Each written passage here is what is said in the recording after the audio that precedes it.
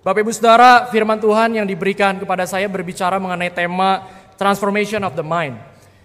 Hari ini minggu kedua di dalam bulan ADM, Authentic Disciple Month, berbicara mengenai bagaimana kita terus memiliki transformasi pikiran. Bapak Ibu, saya akan ambil dalam Roma 12 ayat yang pertama sampai yang kedua. Kita bisa membuka firman Tuhan ataupun nanti ada firman Tuhan yang ada di layar Bapak Ibu Saudara.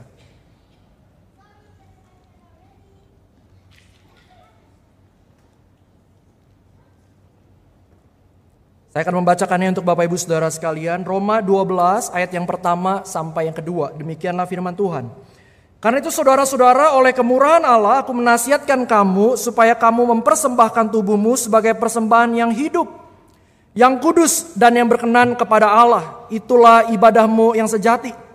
Janganlah menjadi serupa dengan dunia ini, tetapi berubahlah oleh pembaruan budimu, sehingga kamu dapat membedakan manakah kehendak Allah, apa yang baik, yang berkenan kepadanya, dan yang sempurna. Berbahagialah setiap kita yang membaca firman Tuhan, dan kita boleh merenungkannya dan melakukannya dalam kehidupan kita hari lepas hari. Bapak Ibu Saudara, Alkisah ada seorang tukang kayu. Ketika dia mau berangkat ke tempat pekerjaannya, ketika dia berjalan, akhirnya dia menemukan ada yang mengkilap di bawahnya. Ketika dia lihat itu, dia pungut, ternyata ada sebuah koin yang penyok. Dia pikir dia mau ambil atau enggak ya, tapi kok mengkilap-mengkilap begitu. Dia terbersit, mungkin saja berharga, dia akhirnya bawa ke bank. Di dekat ketika dia berjalan itu ada bank dan dia sampaikan kepada tellernya, saya ketemu koin, kayaknya sih berharga ini. Kira-kira kalau saya ini laku enggak di bank ini? Saudaraku, ketika itu teller berkata, kita nggak terima beginian Pak. Yang kita terima adalah uang begitu. Coba Bapak di depan jalan itu, di perempatan ada, di pojokan ada sebuah toko antik.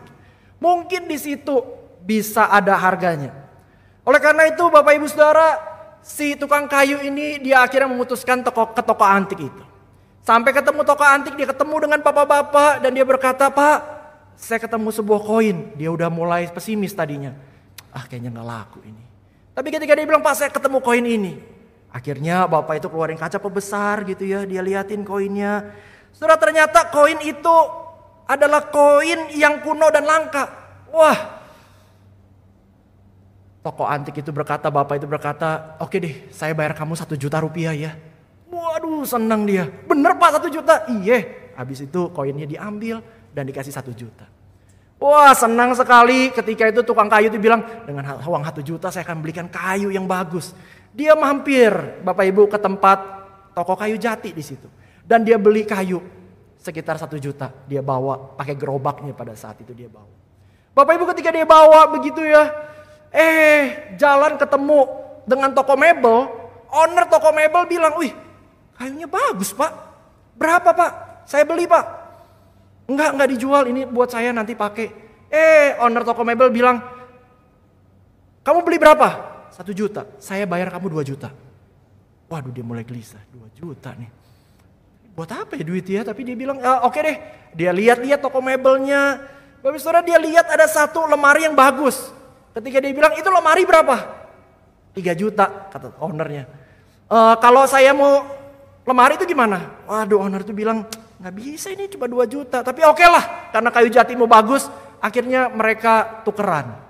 Si tukang kayu ambil lemari dan tukang mebel dia dapat kayu jati. Nah, ketika dia bawa lemari itu ya karena besar, di gerobaknya dia dorong-dorong di situ. Dan sampailah, biasa ibu-ibu kan lihat lemari. Wah, lemari sekarang udah nggak muat. Begitu kan baju-baju udah nggak muat. Dia lihat lemari bagus. Oleh karena itu dia bilang, bang. Lemarinya bagus bang, berapa duit? Nggak dijual, saya buat pakai sendiri ini, buat istri saya. Udah berapa? Saya bayarin 4 juta deh. 4 juta? 4 juta ya? Oke lah kalau gitu. Akhirnya lemarinya dilepas, ibu itu keluarin duit, pakai kantong plastik hitam, dikasih ke bapak itu, dia dapat 4 juta. Wah, bapak ini dapat 4 juta, dia senang sekali dan akhirnya dia mau pulang. Ya, dia nggak jadi ke tempat kerja karena dia udah dapat duit. Ketika mau sampai pulang ke rumah, begitu istrinya udah nungguin. Ternyata ketika dia sampai depan gang, istrinya ada di rumah memang pada saat sedang nyapu. Tapi tiba-tiba ada orang mabuk. Ternyata orang mabuk ini lihat, oh ini bawa plastik hitam apa ini ya? Akhirnya orang mabuk ini, bahasa Jakartanya nodong. Apa itu? Kasih saya. Enggak. Akhirnya dirampas, bapak itu, tukang kayu itu dipukul. Duitnya diambil. Istrinya kan lihat suaminya dipukul orang, lari istrinya. Pak, kenapa pak? Ya dipukul lah begitu. Terus, bapak kenapa? Iya dipukul. Terus apa yang hilang? Jawaban tukang kayu ini, dia bilang begini, hanya sebuah koin penyok. Dan akhirnya tukang kayu dan istrinya pulang dengan damai sejahtera.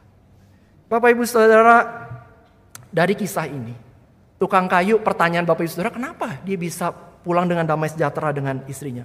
Padahal dia baru saja kehilangan uang.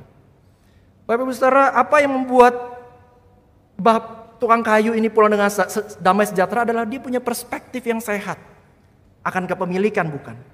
Ia sepertinya kehilangan 4 juta, tapi ia tahu awalnya hanya sebuah koin penyok yang mungkin dia juga nggak tahu itu berharga atau tidak, Bapak Ibu Saudara, yang secara kebetulan dia temukan. Bapak Ibu bayangkan kalau si tukang kayu pulang dengan cemberut, ya dia pulang dengan cemberut, dia nggak itu kan dia pulang dengan cemberut. Aduh, 4 juta hilang, marah-marah di situ. Terus istrinya nambah-nambahin, udah pala benjol, suaminya kesel, istrinya bilang, kamu sih nggak ngelawan. Karena saya buat ceritanya, saya buat lebih tragis lagi. Si tukang kayu yang disalahkan akhirnya depresi. Waduh, kehilangan duit. Akhirnya karena disalahin terus sama istrinya, mereka bercerai. Dan karena mereka bercerai, akhirnya si tukang kayu karena depresi diceraikan istrinya, dia bunuh diri. Woi, Bapak Ibu Saudara, udah uang diambil. Pernikahan hancur, nyawa melayang. Semuanya karena apa? Perspektif memandang sesuatu. Bapak Saudara, perspektif pikiran kita, ya, perspektif kita memandang segala sesuatu menentukan kebahagiaan dan banyak aspek dalam hidup kita.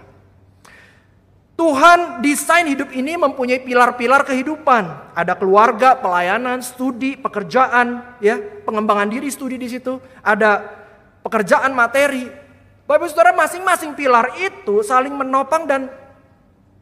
menopang di situ untuk satu tujuan, yaitu apa? Untuk memuliakan Tuhan. Fokus anak Tuhan bukan pada salah satu pilar. Fokus anak Tuhan itulah kalau kita melihat di pasal yang ke-12 ini. Yang Rasul Paulus nasihatkan di ayat yang pertama. Dimulai dengan sebuah konjungsi, karena itu. Artinya ada frasa karena itu. Berarti kita melihat di pasal yang pertama sampai yang ke-11, inilah akibatnya. Ketika anak-anak Tuhan. Di Roma pasal 1 sampai pasal 11, di situ saudara bercerita tentang karya Allah yang menyelamatkan dan membenarkan umat Tuhan. Maka di ayat yang pertama di situ Rasul Paulus menasihatkan untuk memberikan seluruh kehidupannya sebagai korban persembahan yang hidup. Jadi korban persembahan kepada Tuhan. Artinya apa? Bukan kita harus mati. Korban persembahan yang hidup artinya kehidupan kita.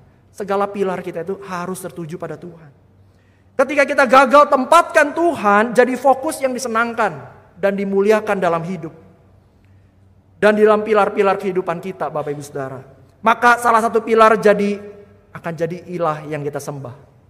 Sebagai contoh saudara, kalau kita jadikan pekerjaan kita segala-galanya, maka kita akan taruh tuh keluarga, kita akan taruh kerohanian kita di mezbahnya, ilah pekerjaan itu. Entah ilah pencapaian atau ilah uang di dalamnya. Saudaraku, pertanyaannya adalah bagaimana kita sebagai anak Tuhan bisa memiliki perspektif yang terus tepat memandang kehidupan ini. Kita renungkan di dalam Roma pasal 12 ayat yang kedua. Saudara, kalau kita melihat sebelum kita membahas caranya, kita akan melihat apa yang salah dengan pikiran. Mengapa pikiran kita itu perlu terus ditransformasi? Kenapa? Dan bagaimana cara transformasi? Bapak Saudara, ternyata Alkitab punya analisis yang jauh lebih dalam mengenai pikiran. Kalau kita melihat tadi dibacakan di Efesus 4 ayat 23, di situ Rasul Paulus berkata, supaya kamu dibarui di dalam roh dan pikiranmu. Ternyata dalam bahasa asli dan terjemahan NASB menolong kita. Ternyata di sini di dalam bagian ini bahasa aslinya adalah and that you be renewed in the spirit of your mind. Saya terjemahkan dalam bahasa Indonesia supaya kamu diperbarui roh pikiranmu. Saudara, ternyata pikiran itu punya rohnya loh di situ. Rasul Paulus bilang. Ya, saya melihat begini, ini unik juga. Apakah pikiran itu hidup? Begitu ya. Tapi ternyata kalau kita melihat di sini, ternyata pikiran manusia bukan hanya seperti komputer yang bisa masukin data, kelola data, bukan seperti itu. Ternyata Bapak Ibu Saudara, pikiran memiliki roh di situ. Dengan kata lain, pikiran, mind itu bukan hanya pikiran biasa, tapi memiliki mindset. Pikiran juga memiliki apa Bapak Ibu Saudara? Tidak hanya punya pandangan, punya view, tapi dia punya point of view di situ. Maka pikiran itu tidak netral. Ia punya prinsip, sikap, kehendak, dan kecenderungan. Saudara, masalah pikiran kita itu bukan karena lemot atau terbatas ya. Karena kita pikir, wah pikiran ini lemot, terbatas. Bukan itu saudara. Tetapi dan tidak memiliki banyak informasi, bukan. Masalahnya adalah pikiran kita telah jatuh dalam dosa di situ. Sejak kita lahir, pikiran kita yang sudah jatuh ini memusuhi Allah. Enggak suka. Allah itu disenangkan, dimuliakan, ditinggikan, enggak suka Bapak Ibu Saudara. Pikiran manusia tidak mau melihat Allah sebagai Allah yang seharusnya dipuji dan disembah di situ. Inilah pikiran kita secara alami. Tidak ingin tempatkan Tuhan sebagai pribadi yang layak untuk dikenal dan dihargai di atas segalanya. Maka Rasul Paulus di pasal yang pertama ayat yang ke-23 dikatakan di situ, pikiran kita telah menggantikan menggantikan kemuliaan Allah yang abadi dengan apa? Dengan gambaran yang fana. Dengan gambaran dengan manusia fana di situ. Bapak Ibu Saudara, Roma 1:28 juga dilanjutkan oleh Rasul Paulus pada pasal yang pertama dengan versi BIMK bahasa Indonesia sehari-hari di situ, masa kini. Dikatakan oleh sebab manusia tidak merasa perlu mengenal Allah, maka Allah membiarkan pikiran mereka menjadi rusak sehingga mereka melakukan hal-hal yang tidak boleh lakukan. Pikiran manusia yang sudah jatuh dalam dosa rusak. Rusak. Seperti apa kerusakannya?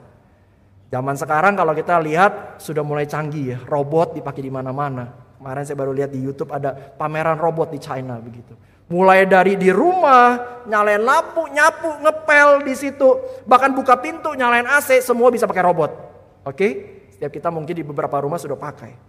Bapak Ibu Saudara, mobil pun tidak kalah canggih. Ya, saya ketika lihat di situ ternyata ada yang namanya ADAS, ya, Advanced Driver Assistance System. Saudara, ternyata ini fitur kemajuan teknologi yang melihat di situ keamanan buat kita pengendara mobil. Supaya apa? Kalau kita meleng gitu ya, ngantuk, ternyata dia bisa jaga jarak dengan pengendara depan. Dan dia juga bisa memastikan mobil kita itu sesuai dengan marka. Itu ADAS itu. Bapak Ibu Saudara, bayangkan kalau ADAS ini ternyata yang diciptakan seharusnya bisa jaga jarak. Lihat mobil di depan, ngebut dikit, dia jaga jarak, dia ngerem. Bayangkan kalau ADAS ini rusak. Ngelihat mobil di depan, malah ngejerut jeder. Lihat marka, malah seneng. Ngerabas sampai keluar jalur begitu. ADAS rusak. Bapak Ibu ada yang mau naik mobil dengan ADAS-nya rusak? Nggak mau. Kenapa? Rusak. Berbahaya begitu. Bapak Ibu Saudara, kalau ADAS di dalam mobil rusak, dibetulin. Rusak lagi, dibetulin. Rusak lagi, dibetulin. Udah nggak bisa lagi, rusak. Diapain? Ada yang berani pakai? Nggak berani, dibuang. Betul? Walaupun eman kan, asuransi juga. Wah. Tapi Bapak Ibu Saudara, sama dengan pikiran manusia. Awalnya Tuhan ciptakan desain pikiran kita untuk menolong kita punya perspektif yang tepat memandang hidup ini. Bahwa hidup ini adalah tentang Tuhan, hidup ini untuk Tuhan. Tetapi pikiran kita korup, rusak. Kita pandang hidup ini untuk diri sendiri. Maka manusia yang berdosa dengan pikirannya yang rusak, dia berkata saya studi untuk apa? Saya bekerja untuk apa? Saya berkeluarga untuk apa? Bukan untuk buat Tuhan, untuk aku, dan aku. Barang kalau rusak dibetulin, rusak lagi gak bisa benar, kita buang saudara. Manusia diciptakan Tuhan. Rusak. Tuhan apain? Harusnya dibuang ya. Tapi kita bersyukur saudara, Tuhan kita tidak seperti itu ya. Tuhan kita dia mati-matian. Sampai mati beneran saudara. Untuk dia membetulkan pikiran kita. Saudara, bagaimana pikiran kita saudara bisa kembali ke desain awalnya Tuhan? Bagaimana caranya? Sayangnya pikiran kita bukan seperti komputer atau HP ya, kita bisa reset ke factory setting awal begitu. Gak bisa begitu ya, gak ada tombolnya, gak ada. Maka saudara di Roma 12 ayat yang kedua ini firman Tuhan ajari 3 hal mengenai kita bisa transformasi, mengenai pembaruan pikiran kita. Yang pertama Bapak Ibu Saudara, transformasi pikiran itu dikerjakan oleh Allah Roh Kudus. Keep connected di situ. Saudara, untuk punya perspektif sesuai dengan desain Tuhan, kita gak bisa saudara hanya dengan kita baca buku positive thinking. Ataupun terapi pikiran, terapi perilaku untuk memperbaiki kelakuan yang buruk, bukan. Saudara, contohnya saudara, bagaimana kalau kita menolong orang-orang yang bergumul dalam pikiran kotor karena dosa pornografi, saudara, di situ. Saudara bisa ambil, oke ya, nggak boleh pakai gadget lagi, dan minta baca buku. Kamu baca buku pengendalian diri. Kira-kira sembuh orang yang jatuh dalam pikiran kotor tadi karena pornografi? Saudara, tidak, saudara. Ini bukan sekedar masalah tidak mampu mengontrol pikiran, tidak mampu mengontrol diri. Tetapi saudara, ketika pikiran itu sudah jatuh, saudara, ada gunung es di balik dia melakukan perbuatan itu, saudara. Ketika dia jatuh dalam dosa pornografi, masturbasi, di situ ada berbicara mengenai penerimaan diri, kegagalan, bahkan pelecehan mungkin yang dulu dia pernah terima, saudara.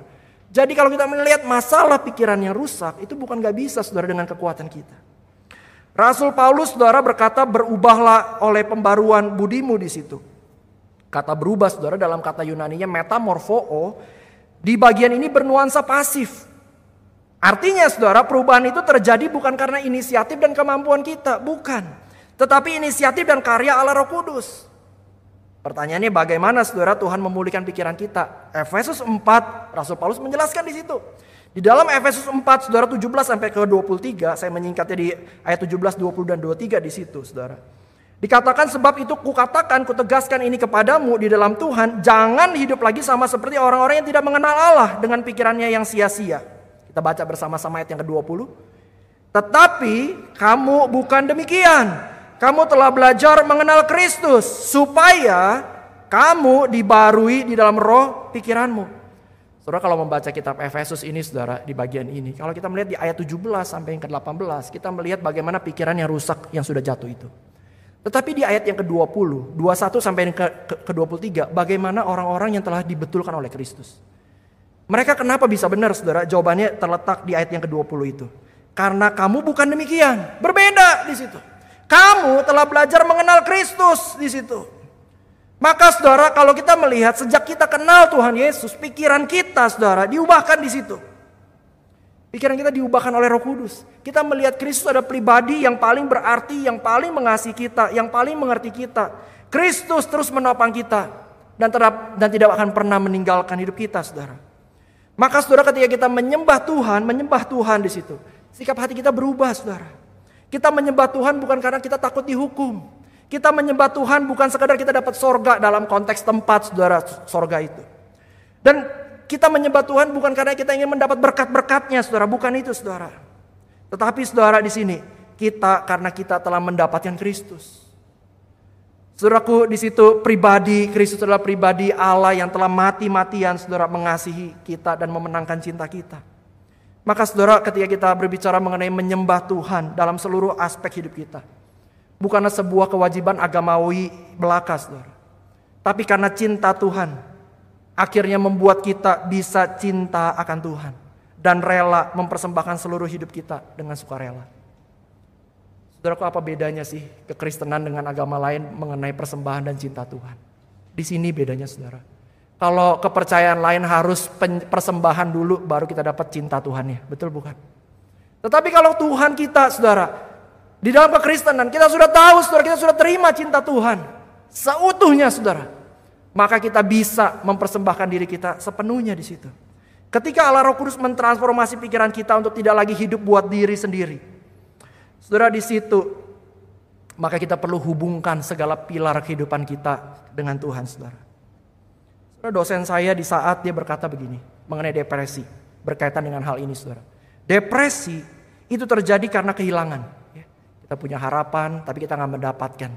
Ya, kita punya gap kekecewaan yang semakin besar, kita bisa depresi di situ, kehilangan di situ. Dan dosen saya mengatakan biasanya karena terjadi tidak memiliki dua prinsip yang dipegang oleh Ayub.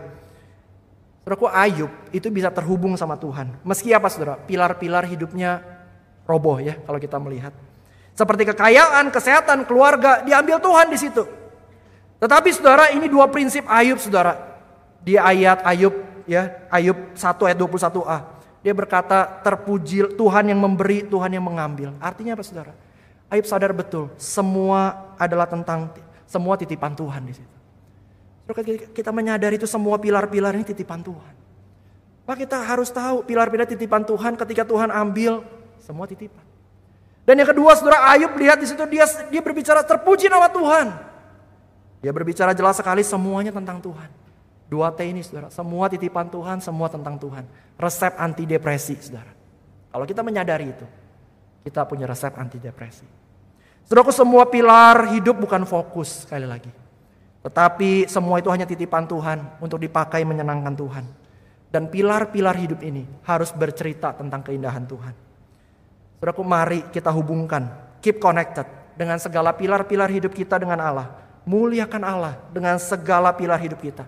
Alami cintanya supaya bisa cinta Dia sepenuhnya. Saudara, yang kedua saudara, transformasi pikiran itu dilakukan terus-menerus. Keep growing di situ. Saudaraku, kata metamorfo tadi saudara juga berbentuk tensesnya adalah present aktif. Artinya saudara, present aktif itu terjadi dan terus-menerus di situ. Saudara, transformasi pikiran melalui Allah Roh Kudus terjadi terus-menerus. Selama kita anak-anak ya saudara, anak Tuhan hidup dalam dunia, perspektif kita untuk hidup buat Tuhan itu bukan dibentuk sekali kita percaya, bukan. Tetapi terus-menerus sampai kita berjumpa dengan Dia saudara.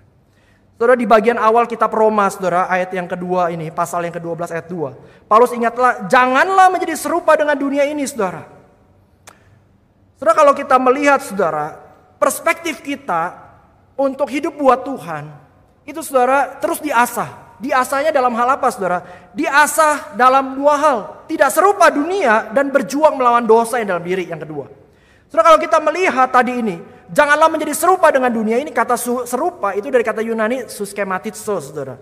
Itu saudara, itu adalah kalau saudara ibu-ibu yang mungkin bisa jahit ya. Itu tuh seperti pola. Biasa kalau kita jahit itu kan buat pola dulu, baru setelah itu pola itu dipakai untuk di kainnya itu digarisin baru dipotong. Saudara, kalau kita melihat di situ berarti dunia, kata Rasul Paulus, punya polanya. Polanya sendiri saudara di situ, memandang pilar-pilar kehidupan. Yang ujung-ujungnya adalah puasin diri sendiri. Dan pilar itu saudara, pilar-pilar kehidupan tadi itu dihidupi dengan cara yang tidak benar. Dunia punya nilai, gunakan cara yang tidak jujur untuk keuntungan diri sendiri. Manipulasi data, it's okay. Dan ketidakkudusan, selingkuh, baik emosi dengan teman kantor ataupun fisik, it's okay. Dunia punya nilai, ayo, yang penting penampilanmu luar, ya yang kau tampilkan di medsosmu, itu yang paling penting. Yang terpenting kamu punya rumahnya seperti di mana, apa yang kamu punya, mobil apa, uangnya berapa. Saudara, ngapain ikut program pertumbuhan di gereja, ngapain? Habisin waktu, mending santai-santai aja saudara. Saudara, ini pola dunia. Ini pola dunia. Jangan serupa dunia, artinya saudara kita perlu say no. Say goodbye saudara. Untuk nilai-nilai dan cara-cara dunia. Saudara, ternyata Rasul Paulus ingatkan. Perjuangan kita untuk tidak hanya saudara dengan berhadapan dengan dunia. Tetapi juga saudara, tiap kita anak-anak Tuhan mengalami pergumulan dosa dalam diri kita. Setiap kita berjuang dalam konteks hidup kita masing-masing berjuang melawan dosa. Saya tidak tahu dosa apa yang saudara sedang gumulkan. Tapi saya menyadari saudara ketika saya punya anak 2 begitu ya. Saya udah bercerita ke beberapa orang. Kadang-kadang saya menyadari ketika anak yang pertama, yang kedua nangis. Yang gede ngerengek-rengek gitu ya saudara. Darah ini cepat mendidih saudara. Saya merasa kadang-kadang saya gagal, saya marah begitu ya. Tapi satu kali saudara ketika saya mulai marah, nada mulai tinggi begitu kan. Anak saya yang kecil, biasa kita sebelum tidur kita nyanyi-nyanyi begitu. Dia nyanyi begini. Kasih itu sabar, tidak suka marah-marah. Pengennya tambah marah saudara, tapi ngelihat dia yang polos begitu ya. Dia sedang mungkin ingatkan saya dalam tanda, ya masih ingat begitu ya. Ya istri saya juga bilang udah, ya udah saya kembali jongkok sedikit, saya peluk anak saya, sorry ya. Papa udah mulai marah-marah begitu. Saudara, kita bergumul dalam konteks hidup kita masing-masing mengenai pergumulan, kelemahan kita atau dosa yang kita sedang gumulkan. Saya nggak tahu saudara apa yang saudara sedang pergumulkan. Tetapi iblis itu senangnya adalah dengan membuat kita, lu gagal kan, udahlah, lu memang orang gagal, lu nggak bisa begitu. Saudara, kalau kita terus-menerus kita gagal dan lama-kelamaan kita mengatakan kepada diri kita, iyalah gue gagal. Maka lama-kelamaan saudara kita semakin jauh dari Tuhan. Dosa itu adalah menjauhkan kita dari Tuhan. Saudara, yang paling penting yang perlu kita ingat sebagai anak Tuhan bukan seberapa banyak saudara kita jatuh. Tapi seberapa banyak dari kejatuhan kita mau bangkit, saudara. Saudara mungkin bertanya sama saya, jadi bagaimana Pak untuk kita bisa terus bangkit dan terus bertumbuh? Ingat saudara kebenaran Injil, bahwa kita diterima bukan karena kita baik. Kita diterima Tuhan bukan karena kita bisa bangkit lagi dari dosa-dosa kita, bukan. Tapi karena penerimaan Kristus. Di mana kita paling berdosa, Roma 5 ayat 8 itu. Tetapi Kristus mengasihi kita. Kita diterima aman dan berada di dalam Kristus. Karena Kristuslah kita diterima, memampukan kita untuk bangkit. Kalau saya sudah diterima jadi anak, masa saya makan kotoran babi lagi. Saudara, kalau dilihat di situ, Tuhan, ada seorang teolog bernama Henry Cloud, saudara, dalam bukunya Changes That Heal, bagus sekali buku ini. Dia mengatakan Tuhan menerima kita sepenuhnya. Tuhan tahu bahwa kita akan memerlukan waktu dan pengalaman untuk mengerjakan ketidaksempurnaan kita. Ini yang menarik, saudara. Kegagalan kita tidak mengejutkan Tuhan, tidak mengejutkan Dia. Jika hal-hal itu mengejutkan kita bisa terkejut, saudara. Aduh, jatuh begitu. Dia berkata gini, kalau kita sampai terkejut itu, ya itu karena kita memandang diri kita terlalu tinggi. Saudara, saya kira betul saudara kata-kata ini. Kegagalan kita tidak mengagetkan Tuhan. Tuhan gak kaget, saudara. Karena Tuhan tahu Dia terus ingin kita bangkit. Kalau sampai kita kaget dan gak mau bangkit, saudara, jangan. Itu karena kita sudah mulai sombong, saudara. Kita pikir kita bisa bangkit dengan kekuatan kita. Saudaraku, tiap kali jatuh ingatkan, kalau saudara masih bisa bernafas, sama dengan saya bernafas, maka Tuhan masih memberikan saudara dan saya kesempatan untuk bangkit. Jangan pernah bilang, udahlah aku gak bisa bangkit lagi, aku gak bisa. Enggak, saudara, selama kita masih bernafas, Tuhan masih memberikan kita kesempatan untuk bangkit. Oleh karena itu, saudara, selain say no dengan dunia, kita perlu say yes. Say yes untuk apa, saudara? Terus bertumbuh. Bagaimana ya saya bisa bertumbuh lebih lagi ya? Melalui ADM ini apa ya yang aku bisa selangkah lebih maju untuk bertumbuh? Saudara, ayo kita harus say yes dengan pertumbuhan itu. Dan bangkit mengasihi Allah dan sesama. Keep growing, saudara, di situ. Dan yang ketiga, terakhir, transformasi pikiran itu, saudara, harus terlihat nyata dalam kehidupan. Keep or stay relevant, saudara. Saudaraku, kata Yunani metamorpho itu berarti to change into another form, saudara. Di perjanjian baru ternyata dipakai kata yang sama, saudara, dipakai di dalam Matius 17 ayat 1 sampai yang kedua. Di situ, saudara, kalau kita melihat Tuhan Yesus berubah rupa. Saudara, Tuhan Yesus berubah rupa di situ, dan ketika itu Petrus, Yakobus, Yohanes, saudara, melihat Yesus berubah, wajah Tuhan Yesus bercahaya di situ. Dan seperti matahari dan pakaiannya menjadi putih seperti terang. Saudara, kata ini juga seperti metamorfosis ulat menjadi kupu-kupu, saudara. Artinya, alami perubahan nyata. Ada perbedaan yang nyata, saudara, yang dilihat oleh orang lain. Hidup, saudara, yang lama berubah menjadi hidup yang baru di situ. Manusia yang lama ditinggalkan menjadi manusia yang baru dalam Kristus, saudara. Kalau kita bilang anak Tuhan, kita sering baca firman Tuhan, saudara, tetapi hidupnya kok gak berubah ya? Saudara pernah gak lihat orang Kristen yang kayak begitu? Rajin ke gereja, rajin ikut seminar, tetapi hidupnya, saudara, wah, membuat kita bisa geleng-geleng. Kok ada ya orang Kristen yang kayak begitu? Gak pernah hidupi kebenaran, hanya tahu aja begitu. Saudara pengen gak iPhone yang terbaru, misalnya handphone, iPhone Pro 15 Pro Max begitu yang terbaru? Mau di sini? Gak usah tunjuk tangan, mungkin sebagian kita besar mau, saudara. Tapi setengah jadi, mau? Tapi setengah jadi. Saya pikir ya kita gak mau lah, kita maunya yang betulan begitu. Saudaraku, sama kayak orang Kristen. Jangan jadi orang Kristen yang setengah-setengah. Kita sudah punya iman Kristen, tetapi kita tahu kebenaran Kristen, tetapi kita gak hidupi kebenaran Tuhan, saudara. Jangan, saudara. Saudaraku, mari kita aplikasikan kebenaran yang kita terima. Dengan apa, saudara? Dengan mengaplikasikan kebenaran firman Tuhan. Keep relevant, saudara. Saudara, kita sudah tahu bahwa kita tuh perlu ditransformasi pikiran. Dan hidup kita senantiasa hidup buat Tuhan dan kemuliaannya. Tapi mungkin pertanyaannya, bagaimana Pak untuk kebenaran itu bisa nyata dalam kehidupan? Dalam pekerjaan, keluarga, kehidupan pribadi kita sehari demi sehari. Saudaraku, kebenaran yang mengubah hidup itu bukan hanya terjadi, bukan hanya teori, saudara. Tapi harus dalam hidup kita hari lepas hari. Bukan hanya sekadar khotbah di gereja, tapi harus dalam kehidupan kita. Saudaraku, sebuah film yang bagus menurut saya, film yang cukup lama, saudara, Courageous. Ini film Kristen, saudara. Tapi dalam film ini jelas sekali ada transformasi pikiran itu terlihat nyata, saudara, dalam diri salah seorang pemain, saudara, di situ. Dalam dia melewati ujian yang tidak mudah.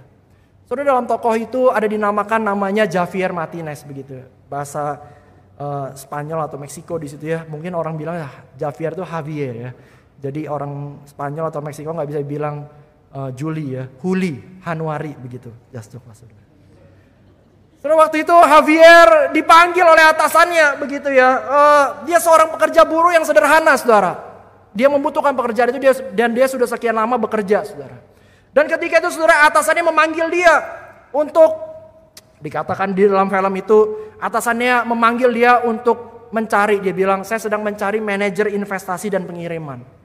Jadi dia bekerja dalam sebuah distributor begitu ya, saudara. Ada tempat ya, nanti dia terima barang, nanti akan dikirimin lagi begitu, saudara. Dan ketika itu atasannya mengatakan, oke, sebagian, tapi ada syaratnya. Kalau saya akan naikkan kamu menjadi manajer investasi. Syaratnya satu, apa? Atasannya menjelaskan. Atasannya berkata akan ada 17 peti, ya, peti kemas yang masuk di pabrik kita, saudara, di satu lokasi itu. Tetapi Javier harus melapor cuma 16. 17 peti yang kamu harus lapor adalah 16. Saudara, Javier pada waktu itu dikatakan, Javier, kamu mau melakukannya, diam, saudara. Javier, kalau kamu tolak jabatan manajer saja, bukan hanya jabatan manajer saja yang melayang, tetapi ia tidak lagi dapat bekerja. Saudara, Javier pada saat itu sedang butuh uang. Dan bahkan dia bukan hanya gagal jadi manajer investasi, tapi dia gagal untuk bisa bekerja di situ. Saudara, kemudian dia diberikan waktu berpikir sama atasannya. Udahlah, kamu pulang kalau gitu, kamu berpikir. Dan ketika itu, saudara, dalam film itu digambarkan ia ketika sharing sama istrinya. Dan tahu, saudara, mereka lagi butuh uang. Bagaimana bisa? Kalau kamu tolak, kamu tinggal bilang aja 16 begitu. Tapi dia merasa, istri juga menangis, saudara. Karena mereka tahu betul sekali butuh pekerjaan itu. Keesokan harinya, saudara, Javier datang kembali ke kantor dan bertemu dengan atasannya. Ini, saudara, yang dikatakan oleh Javier. Mr. Tyson adalah nama atasannya. Saya sungguh senang bekerja di sini. Tetapi saya tidak bisa melakukan perbuatan yang Anda minta, saudara. Dia sambil tertunduk di situ. Atasannya bertanya, mengapa? Javier menjawab, karena itu salah, Pak. Dan perbuatan itu tidak menghormati Tuhan saya dan keluarga saya. Dan atasannya bertanya, Javier, kamu tahu konsekuensinya dari keputusan kamu ini? Javier menjawab, ya, Pak. Saudaraku, kemudian atasannya melihat asistennya yang pada saat itu ada di situ. Kemudian Javier sedang menunduk, atasannya mengulurkan tangan kepada Javier. Dan atasannya berkata, Javier, bolehkah saya menjabat tanganmu?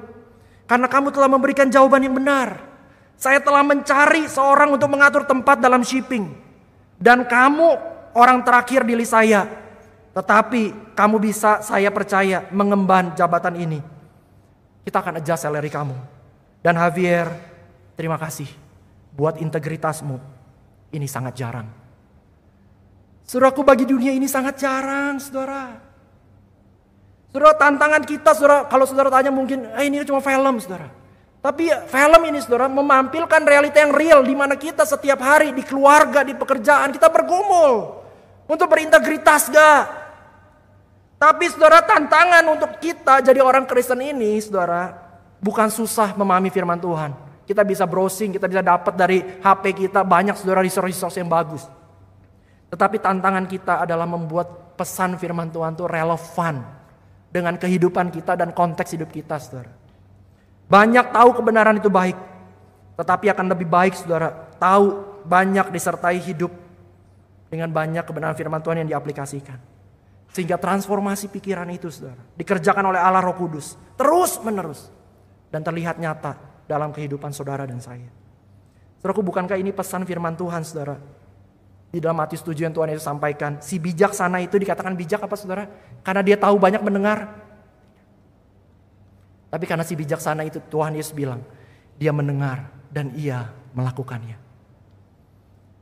Oleh karena itu saudara, pesan firman Tuhan hari ini saudara mengenai transformasi pikiran ada 3. Yang pertama saudara, itu dikerjakan oleh Allah Roh Kudus, membuat kita terus terhubung dengan Kristus saudara. Yang kedua adalah untuk dilakukan terus menerus sepanjang kita hidup, keep growing. Dan transformasi pikiran itu terlihat nyata dalam kehidupan, stay or keep relevant.